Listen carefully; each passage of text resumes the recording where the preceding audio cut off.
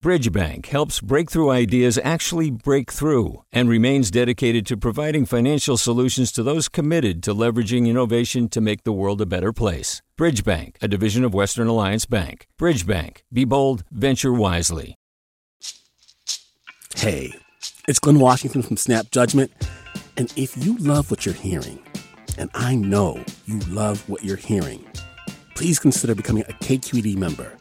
Get special access to cool events, behind-the-scenes footage, and so much more. Plus, you'll sleep better at night knowing you did your part for the community you depend upon. It's in you.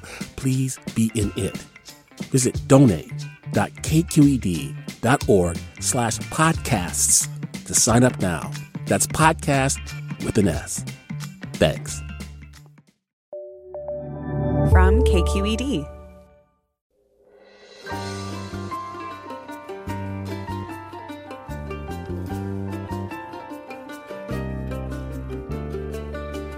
From KQED in San Francisco, I'm Mina Kim. Coming up on Forum, Los Angeles last week acknowledged past wrongs against its Chinese residents, apologizing for a mass lynching and shooting that took place 150 years ago. Here's LA Mayor Eric Garcetti. Because we need to say it. I'm sorry. LA is just the latest and largest city in recent months to reckon with its anti-Chinese legacy. San Jose and Antioch have also attempted to make amends. We look at what's driving this recent effort and what it can achieve.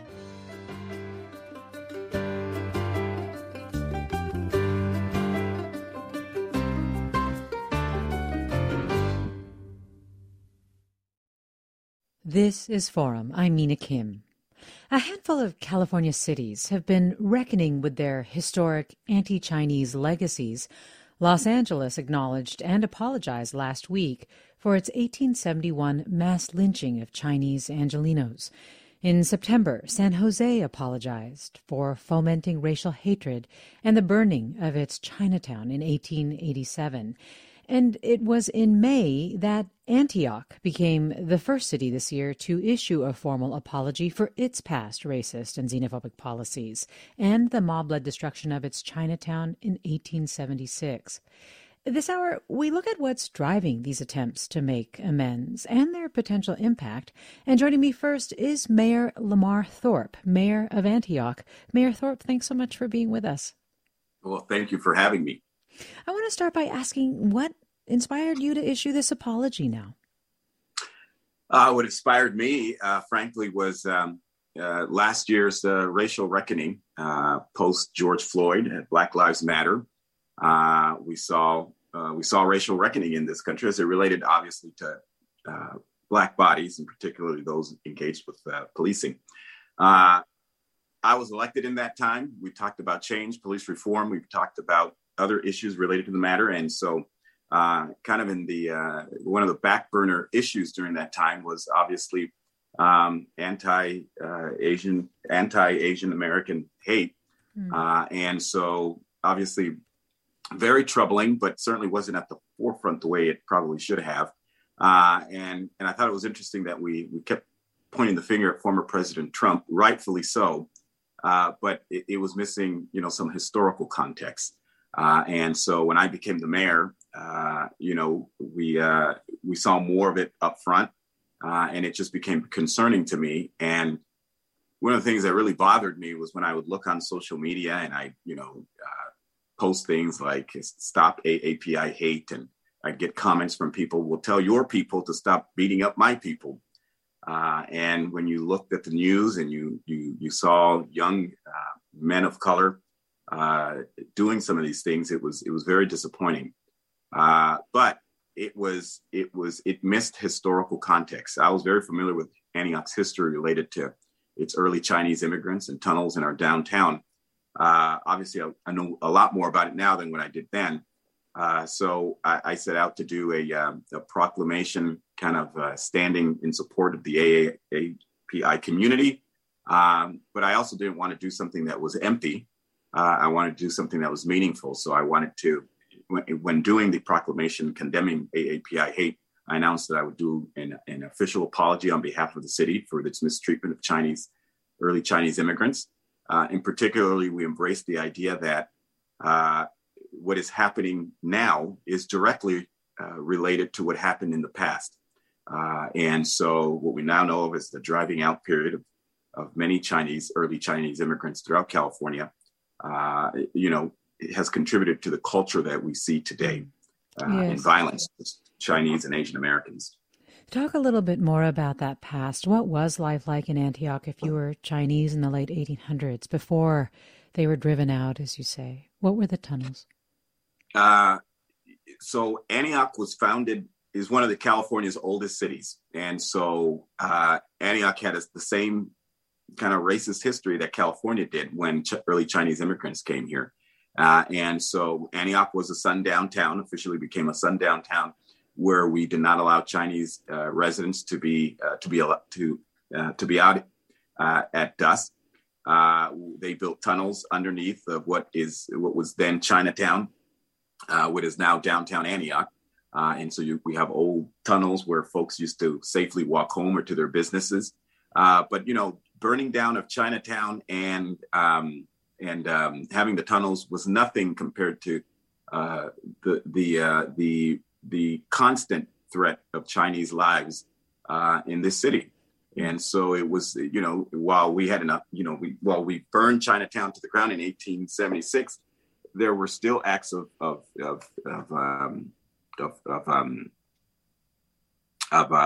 violence towards Chinese immigrants. They set individual homes on fire. They set businesses on fire. They had protests.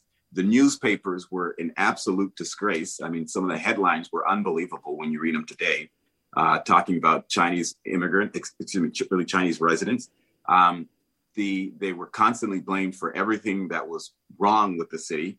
That what existed then is no different than what we see today with certain other groups. And so it was a place where you were not welcome. And if you were here, you were going to be made feel not to be welcome. You mentioned the headlines of that time. I was struck by them too when I saw the LA Times reporting them about the driving out of the Chinese in 1876.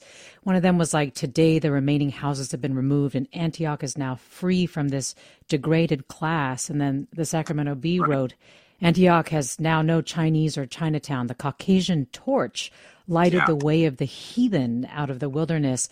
It is incredible to see how lauded and normalized this action was at the time.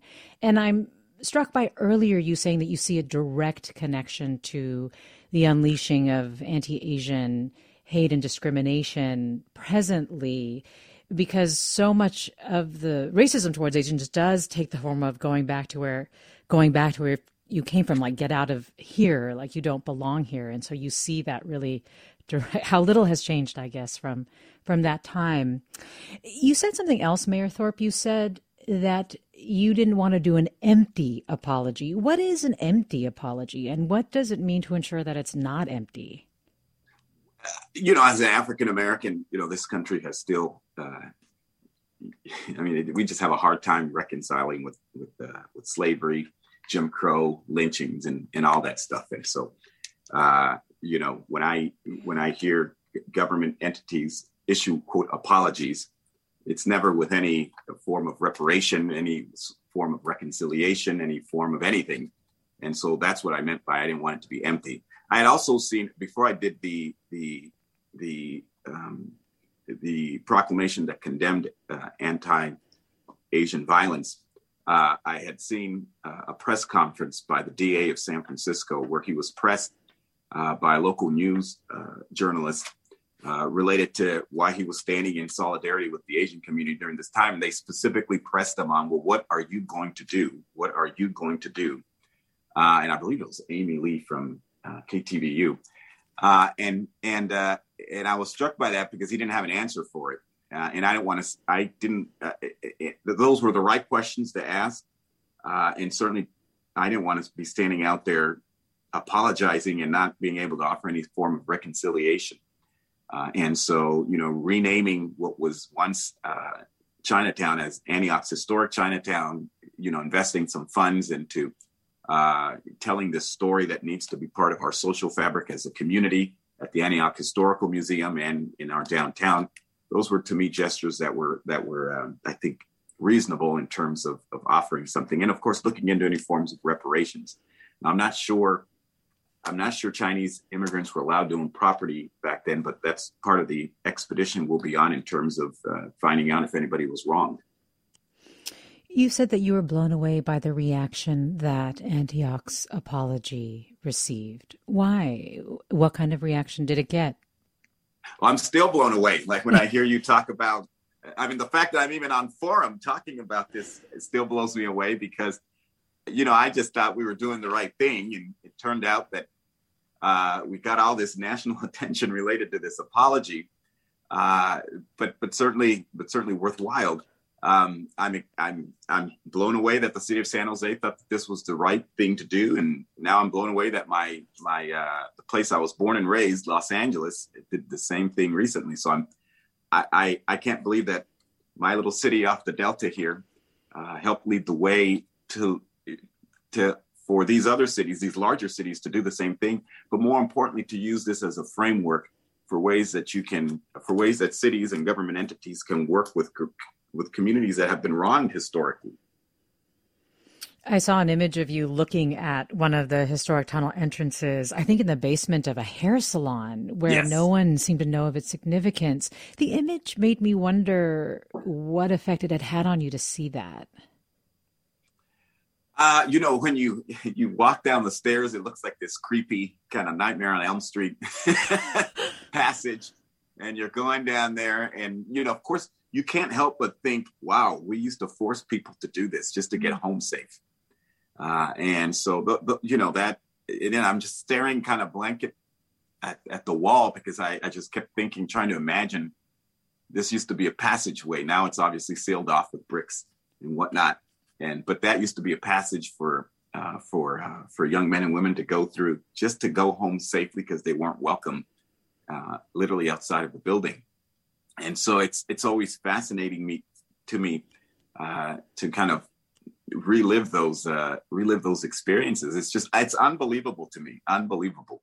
It reminded me of when I went and visited, I used to be stationed in Connecticut when I was in the Navy, and I went and visited the Amistad. And I remember thinking, well, this will be fun. But when I got there and I saw all these white people taking pictures and enjoying themselves, I was just sick to my stomach because I just kept thinking about all the atrocities and the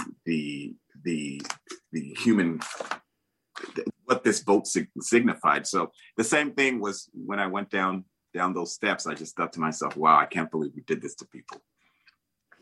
I really appreciate how this can make us all feel each other's experiences so much more deeply. I want to read one line from the resolution before I let you go, Mayor Thorpe, where Antioch wrote that the city must acknowledge that the legacy of early Chinese immigrants and xenophobia are part of our collective consciousness that helps contribute to the current anti-Asian American and Pacific Islander hate.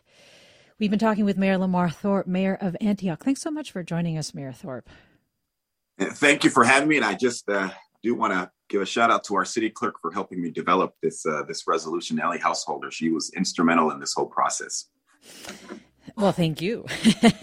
And we're talking about cities apologizing for past atrocities against Chinese communities.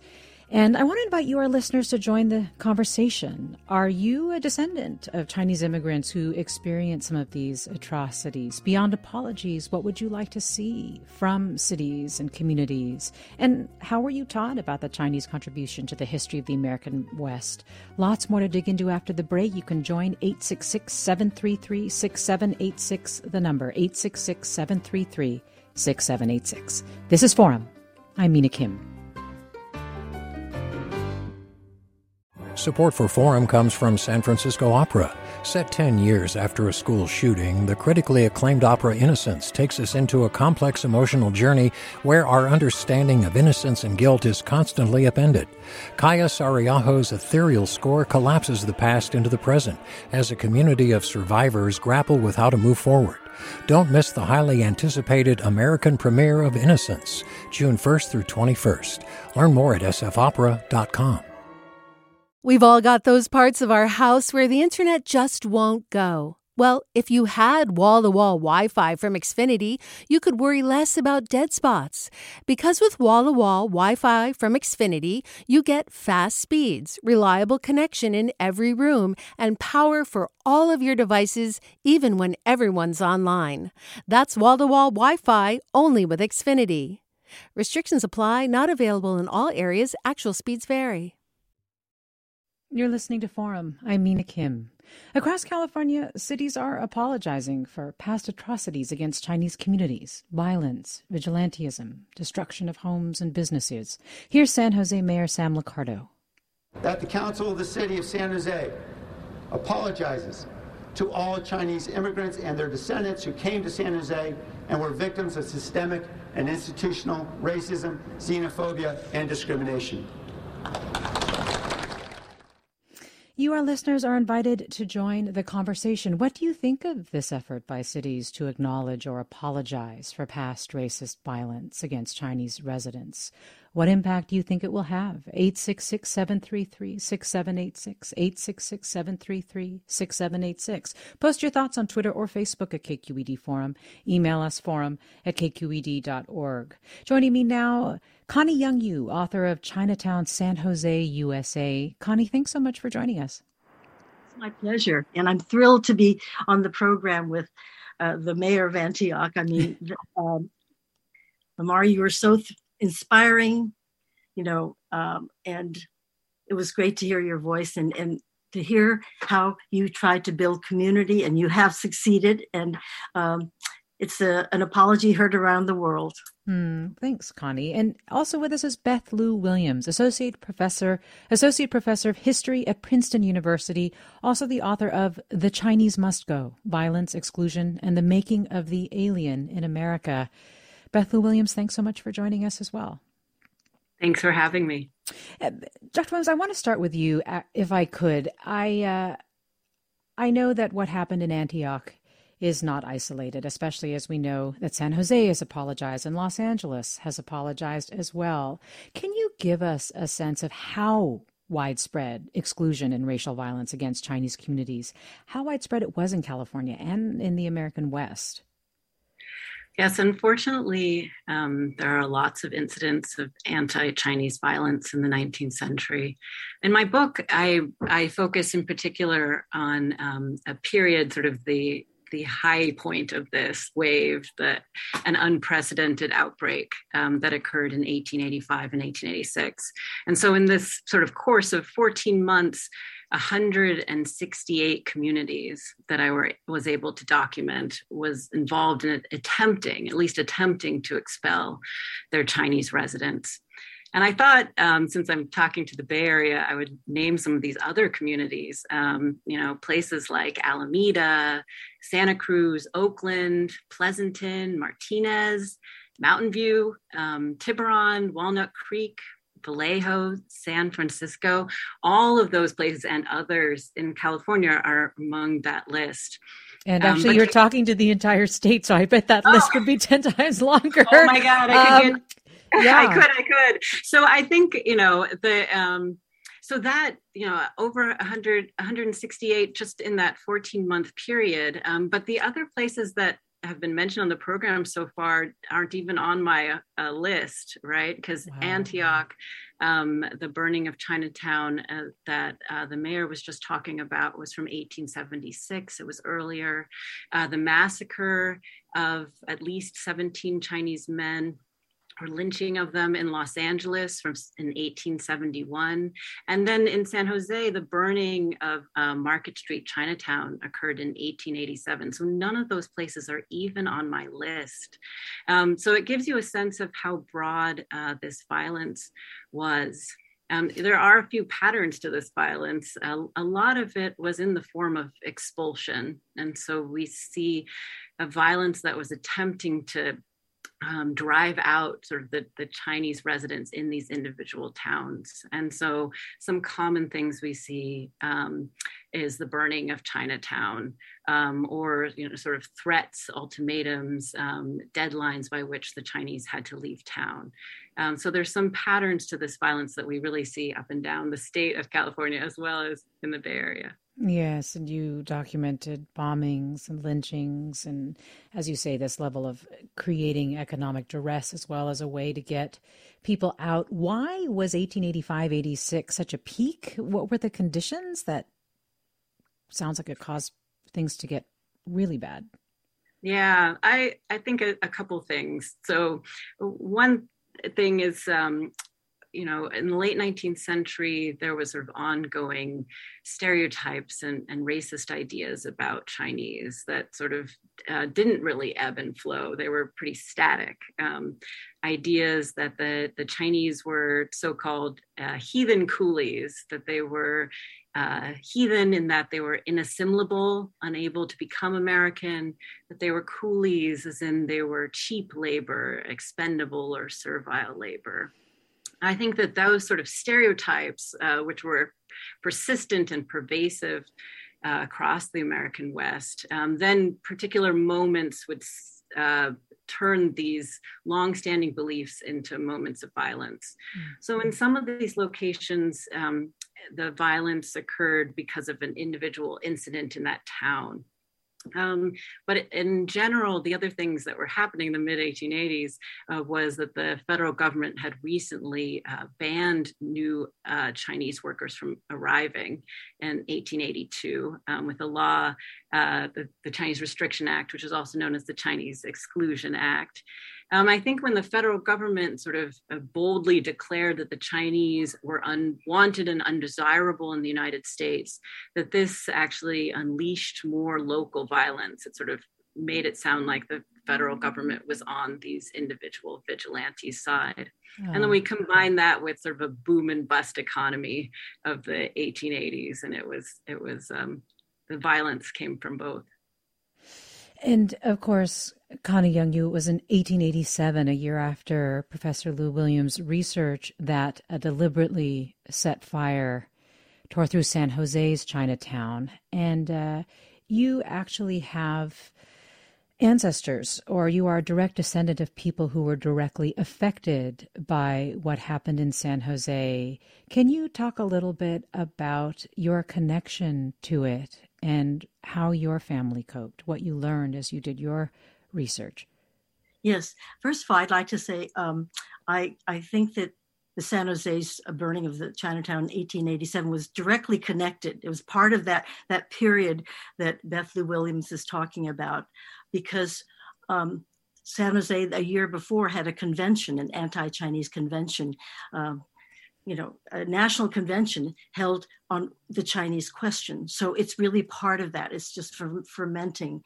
In one of the whereas clauses of the apology resolution, it says, whereas Chinese immigrants were met with virulent racism, xenophobia, and terrorism of anti-Chinese forces in San Jose from early on. And the climate was ripe for the arson fire, because 6 weeks earlier, the city council condemned Chinatown as a public nuisance because their intention was to use this site for the building of their new city hall. I thought I'd mention that because it's just, it's none of this is isolated, as Beth indicated. But I wanted to say that the years, it was almost like a domino effect where, you have Tacoma, Seattle, Eureka coming down, and it would be San Jose's turn. But it had been building up for a while. My grandfather, Yong-Sung Guang, that's my father's father, came to San Jose's Chinatown at the age of 11, 1 year before the Chinese exclusion law. And in my family, that was always sort of the milestone. You're so lucky you're here because your grandfather came at the age of 11. If he waited until he was 12, he would not be able to come. So he came as a worker with his uncle to the third largest Chinatown in California at the time. And that was the Market Street Chinatown, right? In a great location because it was very early and it seemed like the town had been built around it. But he said it was a fantastic town. It had an opera house, many restaurants, stores, a beautiful temple. And he went to work right away. And then the Chinese Exclusion Act was passed, and the Chinese communities, they were all connected. I mean, the Chinese always belonged to a family association, district association, and all of this was connected to an overruling body called the Chinese Benevolent and Consolidated Association, known as the Six Companies. So there's a good communication. So the Chinese knew what was happening in other towns. They knew that this was going on. And they always felt like the Market Street Chinatown, that it was so large that they could fight it, that they could resist. And my grandfather was working outside of Chinatown on May 4th, 1887, and he could see the fire, the huge plumes of smoke. And by the time he got to Chinatown with his, fellow workers, Chinatown was an inferno. What does it mean for you as a descendant to have San Jose apologize for this and other things that they did? Well, I think that myself and members of the Chinese community have been working on this history and legacy for decades. I wrote the book Chinatown, San Jose, USA in 30 years ago, and it was based on a lot of oral histories of my father's friends, and also the memories of my grandfather telling these stories. My father was born in Highlandville, Chinatown, and this was the Chinatown that followed the burning of San Jose's Chinatown, because the point is this: the Chinese refused to be driven out. Within 10 days of the fire, 10 Chinese merchants met with John Heinlein, a landowner. He owned 5 acres of pasture land, and he agreed to lease land to the Chinese. So that was my grandfather was able to come back, be a merchant, and raise a family. And my father was born in this new Chinatown. But before it could be completed, the city of San Jose tried everything to prevent this new Chinatown from being built, deny Highland permits, trying to set a court injunction. But he and the Chinese overcame. So I feel this is a very inspiring story that is told in this resolution, because the resolution acknowledges the responsibility of the city for acts of racism against the Chinese, so to prevent them from building a new community after the arson fire. But it documents that the Chinese continued and therefore resolved, we will go forward and we will acknowledge the past, but continue to work for community and actually extending it to all communities. And the reason why I feel very inspired is we have a legacy, a living legacy of this story of the attempts of the city to drive the Chinese out, because we have San Jose's Japantown.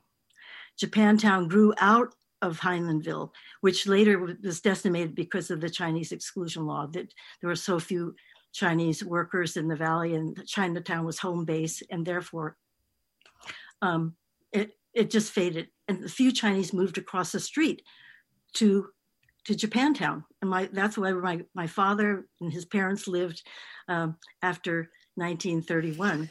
And so we have this thing that is continuing, and the yes, it is now building a new complex on the site of the Market Street of the Highlandville Chinatown, and there will be a public park called Highlandville Park, and there will be this history told in history medallions and a history wall and a children's playground. So it sounds like it really has been inspiring to you, but I like the fact that you're also emphasizing that it acknowledges the resilience. We're talking with Connie Young-Yu, author of Chinatown, San Jose, USA. Yu's grandfather was a resident of a Chinatown that was destroyed, and Yu was involved in San Jose's resolution, apologizing for its anti-Chinese policies and actions. We also have Beth Lou Williams with us, Associate Professor of History at Princeton University, author of The Chinese Must Go, Violence, Exclusion, and the Making of the Alien in America. And you are welcome to join the conversation. Post your comments on Twitter or Facebook at KQED Forum. Email us forum@kqed.org or get in touch by calling 866-733-6786, 866-733-6786. This listener writes, I grew up in California and went to public schools, K through 12. I learned a lot of California history, but never heard much about the Chinese contribution to our state's history. Chinese helped build the West, and it's time we acknowledge that history, thanks to Mayor Thorpe and others who are demanding that we recognize this history and correct the wrongs. Professor Lou Williams, what did happen to a lot of this history? Oh, you mean, why do we not remember it? Yeah, why are we so unaware of this history? So many I have heard say this. People have said this to me. Yeah, I think there's many things that go into the erasure of this history. You know, part of it is what the mayor was referring to at the beginning of the program, which was that this violence wasn't seen as illegal or wrong at the time by many locals. And I think because of that, you know, the way that a lot of this violence is written up in the newspaper is celebratory. It's just sort of, we have this labor problem and we have gotten rid of the problem from our town. And I think, unfortunately, you know, the earlier histories of Chinese exclusion, of Chinese in the American West, sort of parroted this version of events, that people sort of rallied together and insisted that Chinese immigrants no longer be part of their communities. I think that the true violence of this, what it must have meant for individuals at the time, is not something that made it to the papers. And so it's difficult. I think also, you know, it's amazing, Connie's family's story. In part, it's amazing because there are not as many descendants as one might think that are able to talk about this history and remember this history. I think there was a lot of silence in the Chinese community, some shame. This is not sort of the history that people pass down to their children. I also think that it's not remembered because the violence was so effective in many communities. I like how Connie's talking about in San Jose, the resilience of the Chinese community, the rebuilding, the remembrance. But unfortunately, that's not the case in all communities. And for example, in Tacoma, in Washington, the expulsion was absolute. They burned all of Chinatown in Tacoma, Washington. And so there's also been an attempt to apologize and to reconcile, but they have not actually located in town any descendants. There is no Chinatown in Tacoma. And we see the same thing in many communities in California, places like Eureka, where these expulsions really did sort of erase an entire community from these towns. Well, Paul writes, as you appreciate Connie, Professor Lou Williams, Paul does as well. Great to hear Connie's voice on the radio today. She interviewed my grandmother, Lily Sung, in the 70s and helped her tell her 1906 earthquake story. Connie was also at one time, if not still, on the board of the San Francisco Historical Society and brings much to the discussion. So some love there for you, Connie Young-Yu. And again, if you want to share whether you're a descendant of Chinese immigrants and what these apologies mean to you, or how you were taught about the Chinese contribution to the history of the American West, you can call 866-733-6786. You can email us forum@kqed.org or post thoughts on Twitter or Facebook. More after the break. I'm Mina Kim.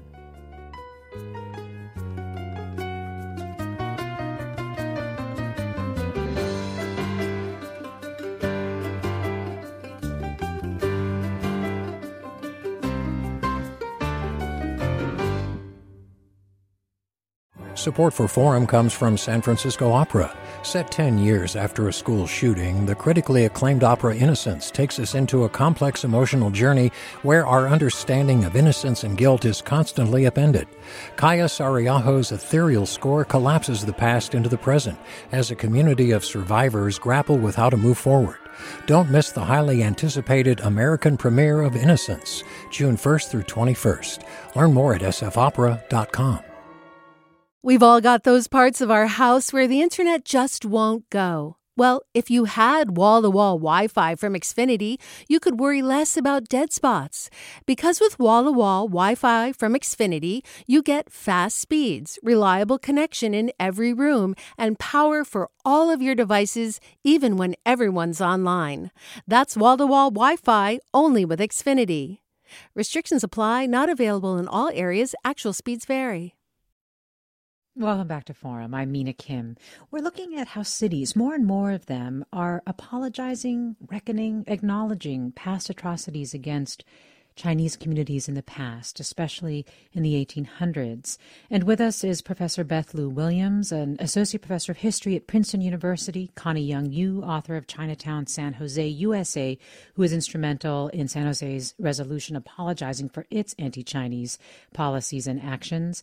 And joining us now is Russell Jung, professor of Asian American Studies at San Francisco State University, also the co-founder of Stop AAPI Hate, which tracks and responds to incidents of hate, violence, harassment, and discrimination against Asian Americans and Pacific Islanders. Russell Jung, thanks so much for joining us. Thanks for having me, Mina. Great to be on this amazing panel. Well, great to have you on with us. And just before the break, we were talking about how so little is known about this history. And I'm wondering, Russell, what connections you see, or if you see a line, in the unleashing of anti-Asian racism that we've seen in the last couple of years, especially, and the lack of acknowledgement of these wrongs, or just a lack of knowledge of history. Well, we're seeing a real parallel today to what's happened in the 1880s. We have a recession with concerns about white workers losing jobs. We have politicians stirring up xenophobic rhetoric. We have diseases. In the 1880s, they had smallpox and leprosy. Today, we have COVID. So the conditions are just ripe today for anti-Asian violence as it was in the 1880s. And so we're seeing clear parallels and, again, a resurgence of racism. So the apologies are necessary, and apologies are necessary today as well. Well, Jackie writes, I'm Caucasian, and because of that, I get to be privy to the comments of other Caucasians. They often seem oblivious to my connection to the Chinese via my son-in-law. I'm especially disturbed by some evangelicals that are often not only bigoted, but seem to want to go to war with Chinese and other Asians these days. One of the things that has come up, Russell, is that sometimes people will say, well, I wasn't responsible for the harm. This was a long time ago. Why should I apologize? What is your response to that notion? Yeah, it's true you weren't there, but we're all part of this nation, and we have to take collective responsibility for our nation. And so if our nation or our city does something wrong, I think it's imperative that we admit to our wrongdoing and to change behavior, to signal that such behaviors are immoral, atrocious, and vile. So you saw it last year when leaders unleash hate, when they normalize hate, that signals for the rest of society that they too can be racist. You know, we passed the Chinese exclusion law in 1882, and you would think that would end the animosity against Chinese, but instead it actually opened up greater racism in the mid-1880s for racism against Chinese. So you could see how official rhetoric from leaders on top really actually signals to the rest of the nation that something is okay. So what we need now, and for apologies in the past, is for official statements to acknowledge what's wrong, to show our young people racism can't be condoned or tolerated, that violence especially is harming large portions of our communities. Have you seen a decline in the number of attacks reported on Stop AAPI Hate? Russell, we're seeing a lot of California counties like Orange and Los Angeles County coming out with their 2020 reports on hate crimes and attacks, and they're showing a lot of what Stop AAPI Hate captured. I haven't heard as much in 2021. What does that mean? Is there a decline, or does it just simply mean that this is a story that isn't getting as much attention because it's been going on for a while? I think it is. The lack of attention is part of the media cycle. Our data shows that there's a continued surge in racism, that again, what has been unleashed about anti-China resentment, about fears about the pandemic, have really opened up the violence and racism against Asians today. So our numbers continue to show that racism against Asian Americans is prevalent, it's widespread, it's nationwide. Again, once the genie's been uncorked, it's really hard to put the cork back in. And again, a parallel to the past is that Professor Lou Williams talked about how there was a yellow peril of Chinese as being heathen coolies, that they don't belong and they're a danger to white labor. In the same way, today, Christian nationalists argue that America should be a white Christian nation, and since Asians are neither white nor necessarily Christian, we should be attacked, reviled and hurt. So again, we see parallels. That's why you need official statements. That's why you need leaders like Mayor Thorpe to stand up against the racism. Let me go to caller Don in El Cerrito. Hi, Don. Hello, are you on? Yeah, you're on the air. Go ahead, Don. Okay, real quick. Thank you for the historical context. I really appreciate it. I'm an African-American male, 50 plus, retired El Cerrito High School English teacher, living in the Bay Area in California most of my life. Number one incident, I condone categorically any act of violence against any group. The African-American on video who have attacked Chinese people recently is abhorrent. Do you mean condemn, Don? You meant condemn then? I condemn. I'm sorry. I misspoke. I condemn them. However, they are, for the most part, mentally ill or criminals or both who do that. They would do that to me, an African American, if they thought they could get away with it. Okay, my second point. I walk down the street in El Cerrito, California every day. The Asian people cross into the street to avoid walking past me. Okay. Friday, I went to visit a friend around the corner, and an Asian walks into her gate, and an Asian Chinese woman, I know she was Chinese because she also is my friend's neighbor, verbally attacked me for opening the gate and attempting to walk to my friend's apartment, which I had been invited to, as a matter of fact. Yeah. Okay, one last thing. In 2019 in Barcelona, Spain, I was standing in a store in one of the outlet malls there, international, many Asian people, many world people there. 2 Chinese children could not have been more than 8 or 9 or maybe 10 at the oldest, at the latest. They jeered at me for as long as I was in that boutique, in that shop. They jeered at me.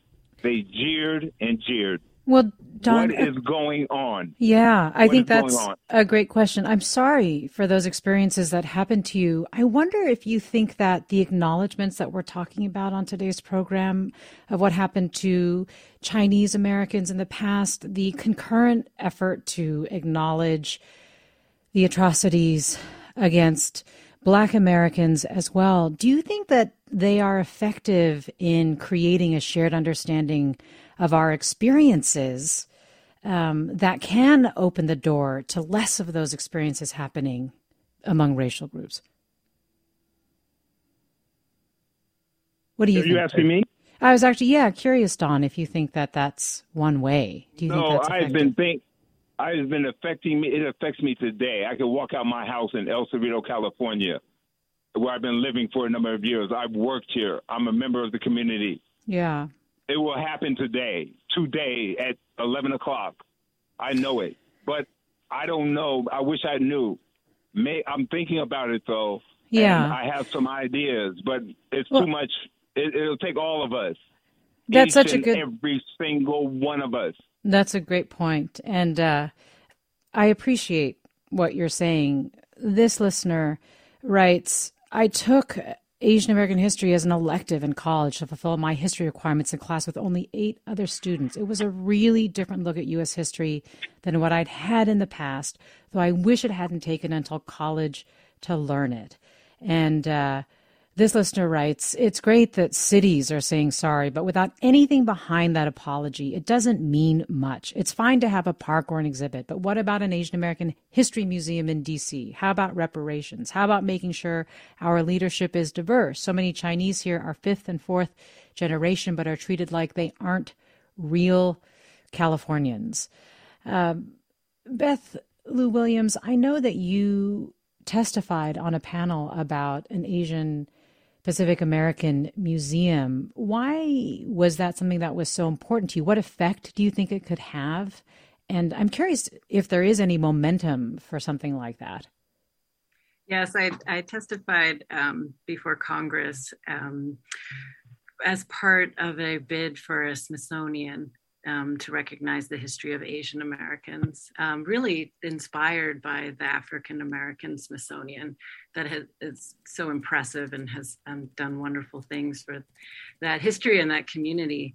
I think unfortunately this continued erasure of Asian Americans in U.S. education, but then also in museums and whether art museums or history museums, just various sites of American popular culture is a persistent problem for the community. I mean, because one of the stereotypes that Asian Americans face is that they are outsiders, that they're foreigners, that they're, sort of forever alien to American society. And I think that therefore, one of the things we can do to try to address these stereotypes is to insist that they are part of this history.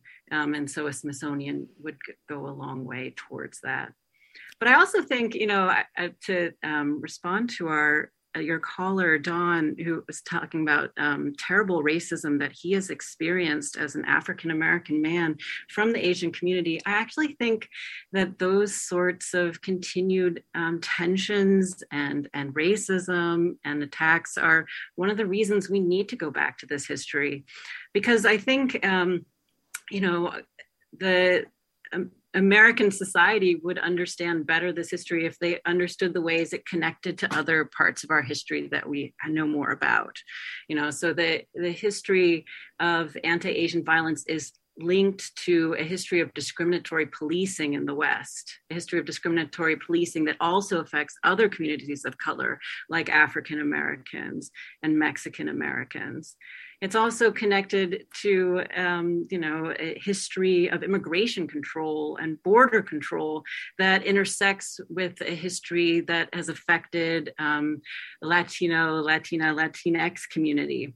So I think that actually adding Asian American experience to our understanding of U.S. history will help us to see the connections actually between these different communities of color and not just focus on these unfortunate continuing tensions that we see. Again, we're talking with Beth Lou Williams, Associate Professor of History at Princeton University. Also with us is Russell Jung, Professor of Asian American Studies at San Francisco State University and co-founder of Stop AAPI Hate. Also, Connie Young Yu, author of Chinatown, San Jose, USA. You're listening to Forum. I'm Mina Kim. Ellie writes, I'm curious what the guests think about preserving this history. I know here in Antioch we have plenty of historical sites, but not necessarily the funds needed to research and protect them. How can cities like mine attract the nonprofit and education dollars? Connie Young, do you have any advice for Ellie based on your own experience getting what you were able to work with the city of San Jose in getting? You mentioned a park and so on. Well, the city of San Jose is very fortunate because we have at History Park, a Chinese American museum, which is a replica temple, a replica of the temple that was in the Heinleinville, Chinatown, that is a museum of Chinese Americans and our history in Santa Clara County and connected to the United States. But it has the artifacts from the Market Street Chinatown. There's talk about the burning, and it has the history of the town of Heinleinville, and it has the original altar of the beautiful temple that was in the Heinleinville Chinatown.